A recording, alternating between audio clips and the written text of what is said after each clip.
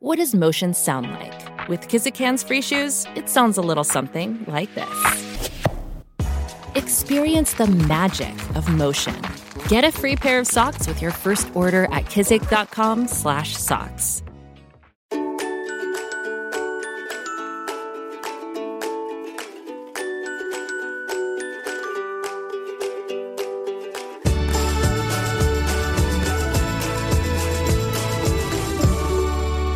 We're momming today with Erica Donald. She's the CEO of Optima Ed, a foundation and a nonprofit for school choice. She's also the wife of Congressman Byron Donalds out of Florida, and the mom of 3 wonderful boys, ages 12, 15, and 19. Erica, welcome. Thank you so much for having me. I wanted to talk to you about school choice, and I still do. But first, I think we need to address what just happened. The Supreme Court ruling that you can't use affirmative action in higher education anymore. And you're in Florida, and Florida hasn't used affirmative action since 1999. How's it going?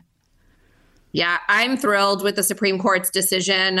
We have been talking about this since 1999 right here in Florida, where we actually took it out of our university and college system and made it a merit-based system. The way that I see it is that liberals like to use things like affirmative action and quotas to cover up that they are not providing equal opportunities, especially in our K-12 system, for students to achieve and get into these higher elite colleges based on their merits instead of the color of their skin. I've seen some great commentary about this over the last few days, but really it boils down to we need to adequately prepare our students to get into these colleges no matter where they come from, no matter what the color of their skin is, no matter where they live or what their incomes are. But we need a better K-12 system to do that. And we can't cover up the deficiencies in our low income and sometimes majority minority communities by making these quotas at the college level. So there's so much more to this, but I think this is a huge win for America. And that's where school choice comes in. If you can better prepare all Americans from the early stage, from elementary school, then it wouldn't be such a big deal when they're ready to apply for higher education. Permission to just tell a personal story. I remember I was such a nerd in school, and I was very qualified, when I graduated high school, to apply wherever I wanted for college. And I remember being in one university in the admissions office. I was with my father, and he was kind of making the point, well, this is a good school, but it's not worth the money. They're not giving you any sort of scholarship to go here. But I didn't care. I wanted to go there.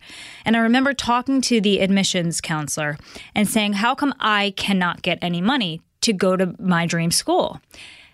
And she basically said, I'm the wrong sex and I'm the wrong race, and my parents made a little bit too much money. And I just remember being so aggravated and so annoyed that I was being denied something I would want to take because I didn't fit the right boxes. And that was over 20 years ago. And it's still going on right now. And I'm frustrated by that. Anymore. That's right.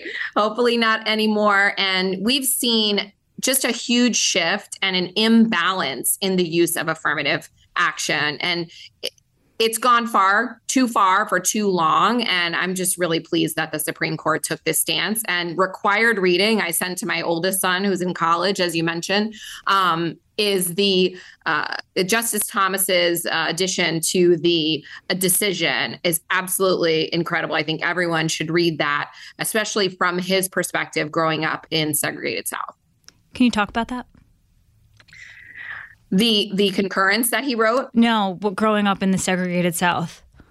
Well, Justice Thomas, talks about. Okay. No, I thought you meant your son, and that's why I'm thinking in my head. I'm like, well, he's kind of young. Oh, he's only 19. No, that was from Justice Thomas. Okay. I'm like, what is she talking about? Oh boy. Yes. No. Okay. No, my son's. My husband and I have been together over 20 years. We met in college, and obviously we're in an interracial relationship, and we didn't experience racism even in Tallahassee, but maybe a couple of times going into some old Southern places. And it was just, maybe looks where people are looking at us a little bit different. But we were universally accepted in our community when we moved to Naples, Florida, and went to a very mostly white church, of course. I mean, we were in Naples. There's just not a lot of diversity there. And never thought anything of it, really only until recent years when we have seen the left just weaponize race and make everything about race, that we've even seen people talk about it. And it was just a non-issue for us for the longest time. And it's sad for our children to be growing up when there's so much focus on race, when we thought we were past that. What do the boys say about that? Do they feel like they're the only... Well, how do they identify? That's, I guess, what I should ask you first. Well, isn't it a shame that they have to identify as something, right? And yeah, people it is. Try to push you into like, well, are you Black? Are you white? Well, if you say you're Black, then what about your mom? And if you say you're white, what about your dad? I mean, they're mixed race. That's how they would, quote, identify. But I hope they don't identify as anything except if they're filling out a government form, which I've always advocated to remove the race checkbox from government forms. Why do they need to know? Why does anybody need to know? Unless it's medical, where, you know, certain races have higher propensity for, you know, certain diseases or genetics. Why does anybody need to know your race at this point? So many Americans are mixed race these days. I mean, it's a fact of life, yet we're being pushed and told to identify a certain way. I'm glad to know your kids don't have this problem and they feel welcomed. That's awesome. So let's go back to where you come in very, very strong. And that's all of the efforts that the state of Florida and other states throughout the country have made when it comes to school choice. Over 70% of voters actually say they support school choice. I wasn't even familiar with it about a year ago. I'm like, what the heck is school choice? It's basically, it's funny because was it Jeb Bush who signed this into law in Florida like a quarter century ago? Like, this is an old concept, and I, who am a television journalist, am just learning about it relatively recently because it's taken off. Because in my opinion, people are just so dissatisfied with the quality of public education that they want an affordable alternate choice. And that's building. Yeah, that's been building, of course, here in Florida for the past 25 years since Jeb Bush and in other states as well. But it really came to a head around COVID. I think COVID just exploded the concept of school choice into people who generally have been opposed to us. I have to say, you know, suburban moms, even my own neighbors, when I went to start my first charter school, you know, they took offense to it because they bought a house in this neighborhood where their children would go to school, and they take pride in the school and they serve in the PTA and all of those things. And creating school choice was saying to them, I'm not satisfied with this choice that you've made. I want something different. And there were some of them that weren't happy about that. But COVID came along and they found out that, you know, their schools aren't open, or they're not providing a high quality education, or they're teaching things that are contrary to their values. And those people who have so much influence politically in your school boards and your communities started saying, no, we want choices too. I was the superintendent of our school district in New Jersey, where I live, I mentioned this to him, and he said point blank, I am so anti-school choice because I want the kids who live here going to my schools because we do live in a good school district. And it gave me pause. And I said, I did move here for the school system. And I do pay really high taxes because the public schools are good. And I said, okay, I see the other point of view. So convince me otherwise. Well, I started this journey because of myself as a parent needing an option. I have 3 boys. One of them started in the local public school. I did what a lot of parents do. I exercise school choice by buying a house in the district where I wanted my kids to go to school. And my first son did great in our local elementary school. No problems at all, excelled, thrived. Then my second son comes along and it was a nightmare. He hated going to school. He was crying every day. The teachers were exasperated with him. I was exasperated with them because I kept trying to get them to try different things to help him get engaged. And they weren't doing what I was asking. And they threw up their hands and said, there's nothing else we can do for him. And this is a gifted kid from a great family. And I'm in a public school. They're telling me there's nothing else they can do. I pulled him out. I put him into a small classical private school. Now, mind you, I couldn't have afforded to do that for all 3 of my kids, but I did it for him because I was just done. And the first day I picked up this child from school, his new school, he jumps in the car with a huge smile on his face and told me all about what he had learned that day. Oh and my gosh. after that, I have the chills for you. Good job. Listen, as a mom, it tears me up every time I tell the story, but it opened my eyes. You know what? How many other Darrens are out there whose moms don't have the ability to put them in a private school, drop them off and pick them up every day because there's no buses and do what we did? But they deserve rescuing too. They deserve to love their school. And every parent deserves the feeling I felt from that day forth, that my son is happy, he loves learning, and he is going to excel. So what was this private school doing that the public school wasn't? Well, this particular private school was a classical model of education, which is the type of private schools and charter schools and virtual schools that I have started to create since that time to give parents this different option. And I love classical education. It's a traditional. But what is that? Yeah, sorry. Go ahead.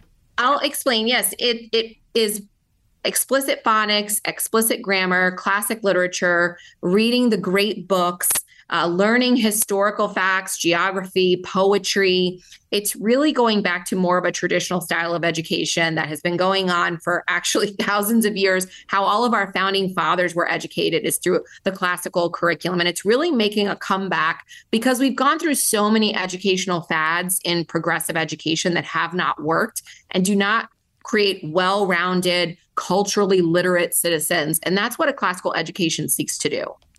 Okay, 2 questions. If you could talk about any of these fads that are not working in your eyes. And I'm also curious, how many charter schools have you started?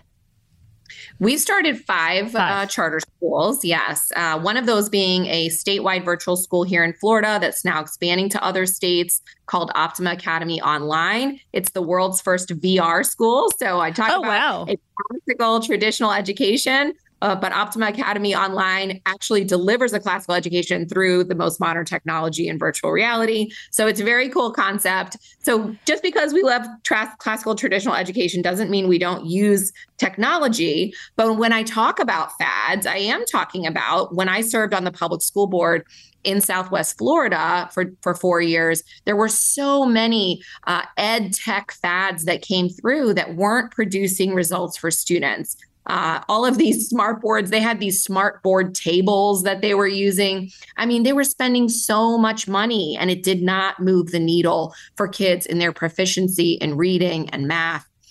When they finally woke up to the science of reading, which does base itself on explicit phonics, you can Google that, the science of reading. Now there's all these studies coming out and so many schools are getting back to the science of reading and explicit phonics because what they were doing, whole language learning, sight words and the like, that did not work. It actually stagnated our country's reading scores for decades. And so thankfully, I think people are starting to see that we need to get back to those basics. Wow, sight words don't work. Okay, I really need to know more about this VR school, but we're going to take a quick break. And we're momming today with Erica Donalds. We'll be back right after this.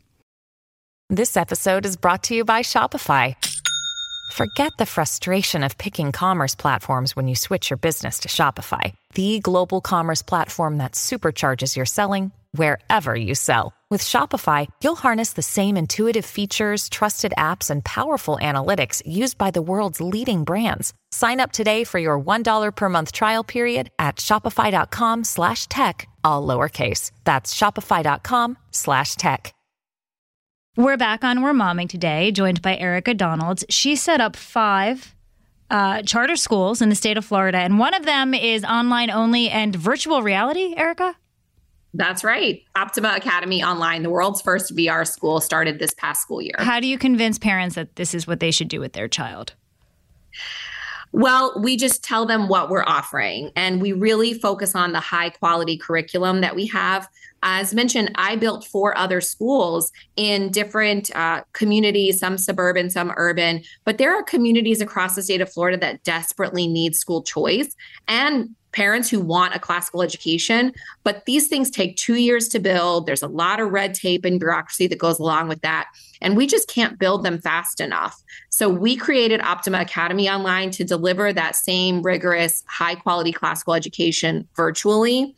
And I happened to come in contact with my now business partner, Adam Mangana, who has both a degree in the classics and was working on the VR classroom and implemented that during COVID. And the marrying of those two ideas, a high quality virtual curriculum available to all families tuition free, plus the virtual reality that allows them to not only interact with their teacher and other students in a classroom-like setting, but they can also go to the moon and learn about the lunar landing. We have a constitutional experience at Independence Hall and 200 other locations where teachers can, quote, take the students in VR to do their lessons. So which headset do they wear, and how often do they wear it? We're headset agnostic, so they can use any type of VR headset. If they're getting it from the school, we use the MetaQuest headsets from the Facebook company. However, they are using this only for 20 to 30 minute sessions, a couple times a day, only in the morning. So from 8 to 12, there'll be different subjects. So they may do 20 minutes of math learning in the headset, have a break, have 30 minutes of science and have a break. So it's a university model schedule. And then in the afternoon, they're doing their learning just on the computer or maybe on paper, if they're using a book, and submitting those virtually as well. So those VR lessons, when they're in these headsets, are limited time per day and only used for those live interactive lessons. I'd imagine this keeps the kids entertained, on their toes, interested, especially if you're doing a distance learning, online learning format. It's easy to get distracted. It's incredibly engaging for the students. Obviously, there are so many distractions. Even when all of our kids were on Zoom, they had different tabs open, playing Roblox on one tab while their teacher's teaching on another tab. But in virtual reality, the kids are completely immersed in the learning experience. And the studies that have been done in regards to VR education are really focused on that maximum engagement and retention of the information that they're learning in VR. Separately, the Department of Education. I'm hearing more and more people say we need to get rid of it entirely. I think collectively the states fund, or it's funded, but to the tune of is it $1 trillion a year? How much? Yeah, I don't know the budget of the federal Department of Education, but I am in the camp and have always been that it is not a power of the federal government listed in our Constitution and therefore should not be involved in education. I don't see anything good coming out of it. I believe in the states as those pockets of innovation, especially when it comes to education. And I believe in competition amongst the states when it comes to the quality of the education that they're putting out. So if I were appointed Secretary of Education, I would work from day one to eliminate the Department of Education and block grant any of that funding to the states. If funding needs to exist at the federal level, and let those states be incentivized to compete with one another for the best education possible. Now that our parents are so mobile, right? We had this huge influx into Florida because why? Partly because we were competing on education and that we were open. And families could move to Florida because our schools were open and our kids were not going to lose 2 years of education because the schools were closed. And so think about all the other innovative ways that states could be competing on education, innovation, and proficiencies and offerings. Erica, it seems to me if you're allotting that $1 trillion or whatever it is to the states to spend as they see fit and bring in competition in, that means you get rid of the unions, right? Because a union job kind of just and there are tons of good teachers and good workers who are in a union. I don't mean this to be negative towards any of them, but it seems like the unions just support the status quo. Listen, I definitely have been the enemy of the teachers' unions, especially when I was serving on the school board. I tried so hard to weaken their power, even in Florida, where you don't think of Florida as a union state. They still have a stronghold on our education system. Now, thanks to Governor DeSantis and our legislature this year, they passed the first paycheck protection law in the entire country, where districts are no longer allowed to pull union dues from teacher paychecks. So unions have to actually sell themselves to the teachers, and teachers have to pay those dues outside of the paycheck deductions. That's going to be huge for unions either being more responsive to their members or more likely their membership will drop to where they are decertified in the state of Florida. And then we'll really see what we can do without the power of unions pulling us down. But I have many stories from being on the school board of how unions are working only for the adults at the expense of children and what they need. And I'm a huge proponent of charter schools and private school choice that allows parents to vote with their feet. And all of those schools of choice can truly compete in an innovative way because they don't have to have unionized teachers. What do the teachers say to you? The public school teachers who are in the union, do they say you're right, or are they giving you pushback? Well, the union leaders obviously don't like what I say, and they give me a lot of pushback. But I actually did a union town hall once. I never rejected an invitation. I went in front of the union for a town hall. I went in front of the League of Women Voters. I'm happy to go in front of any audience and tell you what I think, like it or not. And at one of the union town halls, I actually had a small group of teachers come up to me afterward and give me checks for my campaign for school board because they believed in what I was saying. So I think there are a lot of teachers, especially very good teachers, who really feel stifled by what the union has done. And they're not allowed to be awarded for their great performance. And in fact, what they're giving up is allowing to prop up teachers who are not performing. So I think great teachers and good teachers don't care about being in a union or being part of a union, but there's so much pressure in public schools. But thankfully, with the proliferation of school choice, it gives choice to teachers as well. And we have no problem hiring in our charter schools. While the districts are experiencing huge shortages of teachers, we're overwhelmed with applications because teachers know that when they come to one of our schools, they can actually use their professional judgment and creativity and teach in a way that will help the students succeed. Erica, what are the boys doing this summer? Well, they're going to lots of camps and playing lots of sports. And thankfully, we're going to have some family time, some family vacations, which are desperately needed. As you know, we work very hard throughout the year. So we are getting ready to go on a family vacation and really looking forward to that. But you know, my oldest son plays football in college, so he's been there training. He plays football in college. Oh, I didn't realize. Oh, wow. Oh, yeah. He's the size of my husband, so they're pretty big guys, and has always loved football. And so he's really living the dream, studying economics and Seriously? playing football in college. Yeah. My middle son is a basketball player, so he's been doing that all summer. And he's actually coming back from Puerto Rico today, where he went on a basketball missions trip, which was absolutely amazing. He goes to a Christian school and was recommended for this great trip in Puerto Rico. So my kids are really active, really involved. And, you know, I love the options that we have for them, both academically, and I've used public, private, charter, and even some homeschooling with all three of my kids throughout the years. And all I want is for other moms to have the same agency and know that they can make these choices for their kids, whether it's summer programs or year round, to allow them to just be joyful and thrive academically and socially. Agreed. But I have to point out, you are a boy mom. Such a boy mom. Okay, wait. Girl, it's way, it's harder to be a girl mom because of the psychological skills that you're going to need to get through it. Girls are so much drama compared to boys. I have two girls and a boy. My son is just easy. I know each kid is different, but I like that you're a boy mom. I love being a boy mom, but I have to admit my middle son, the one who caused me to get into this activism, they call him Little Erica because we have very similar personalities. And my mom tells me that's payback for how I was as a teenager. He's the girl you never had.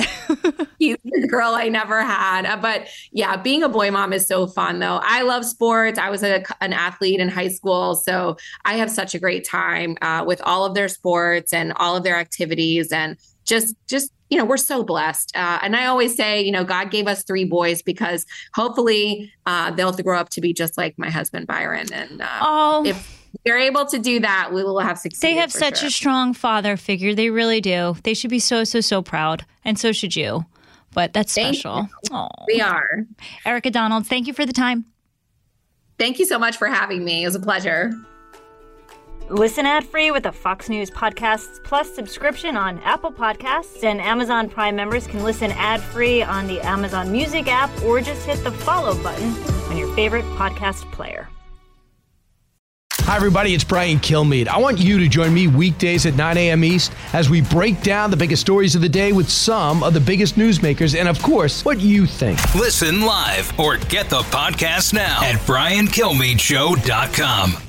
Listen to the show ad-free on Fox News Podcast Plus, on Apple Podcast, Amazon Music with your Prime membership, or subscribe wherever you get your podcasts.